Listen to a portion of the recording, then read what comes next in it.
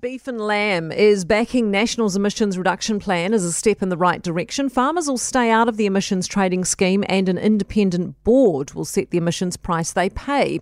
National also wants to limit converting farmland to forestry. Well, Kate Acland is the chair of Beef and Lamb. She's with me now. Morning, Kate. Morning, Kate. How are you? I'm good, thank you. Has National listened here to farmers? Look, we think this is pretty good. It's really closely aligned with the sheep and beef sector's own position. So, yeah, look, I think this is a step in the right direction. There are concerns about letting the industry set its own emissions price. Will an independent board have the public's trust? Look, I think that depends on the detail. It really does. And there's a lot to go before we get to that point.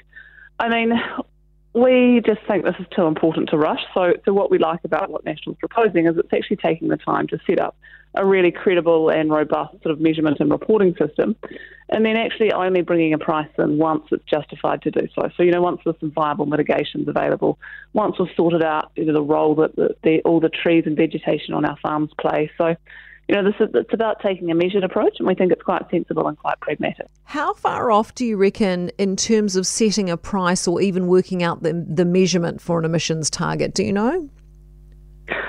How far off? Yeah. Look, how far off are we? Look, I imagine from what they're saying, we would be looking at the measurement by 2025, and we would be pushing for a price only once it was justifiable to do so. So, only once farmers had the tools and the options and all those details had been sorted out. And that 2030 mark, do you think farms will hit their targets by then? Look, our sector is on track to meet its targets. The sheep and beef sector has already reduced emissions by over 30% since 1990.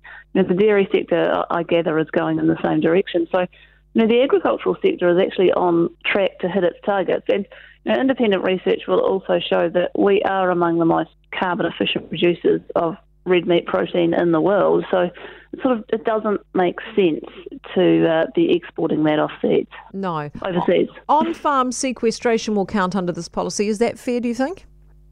Yeah, look, it absolutely is. And there's a lot of work to do in that space and a lot of research required just to recognise all of that, particularly native vegetation that sheep and beef farmers have on their farms. Mm-hmm. How important is it to slow farm conversion to forestry?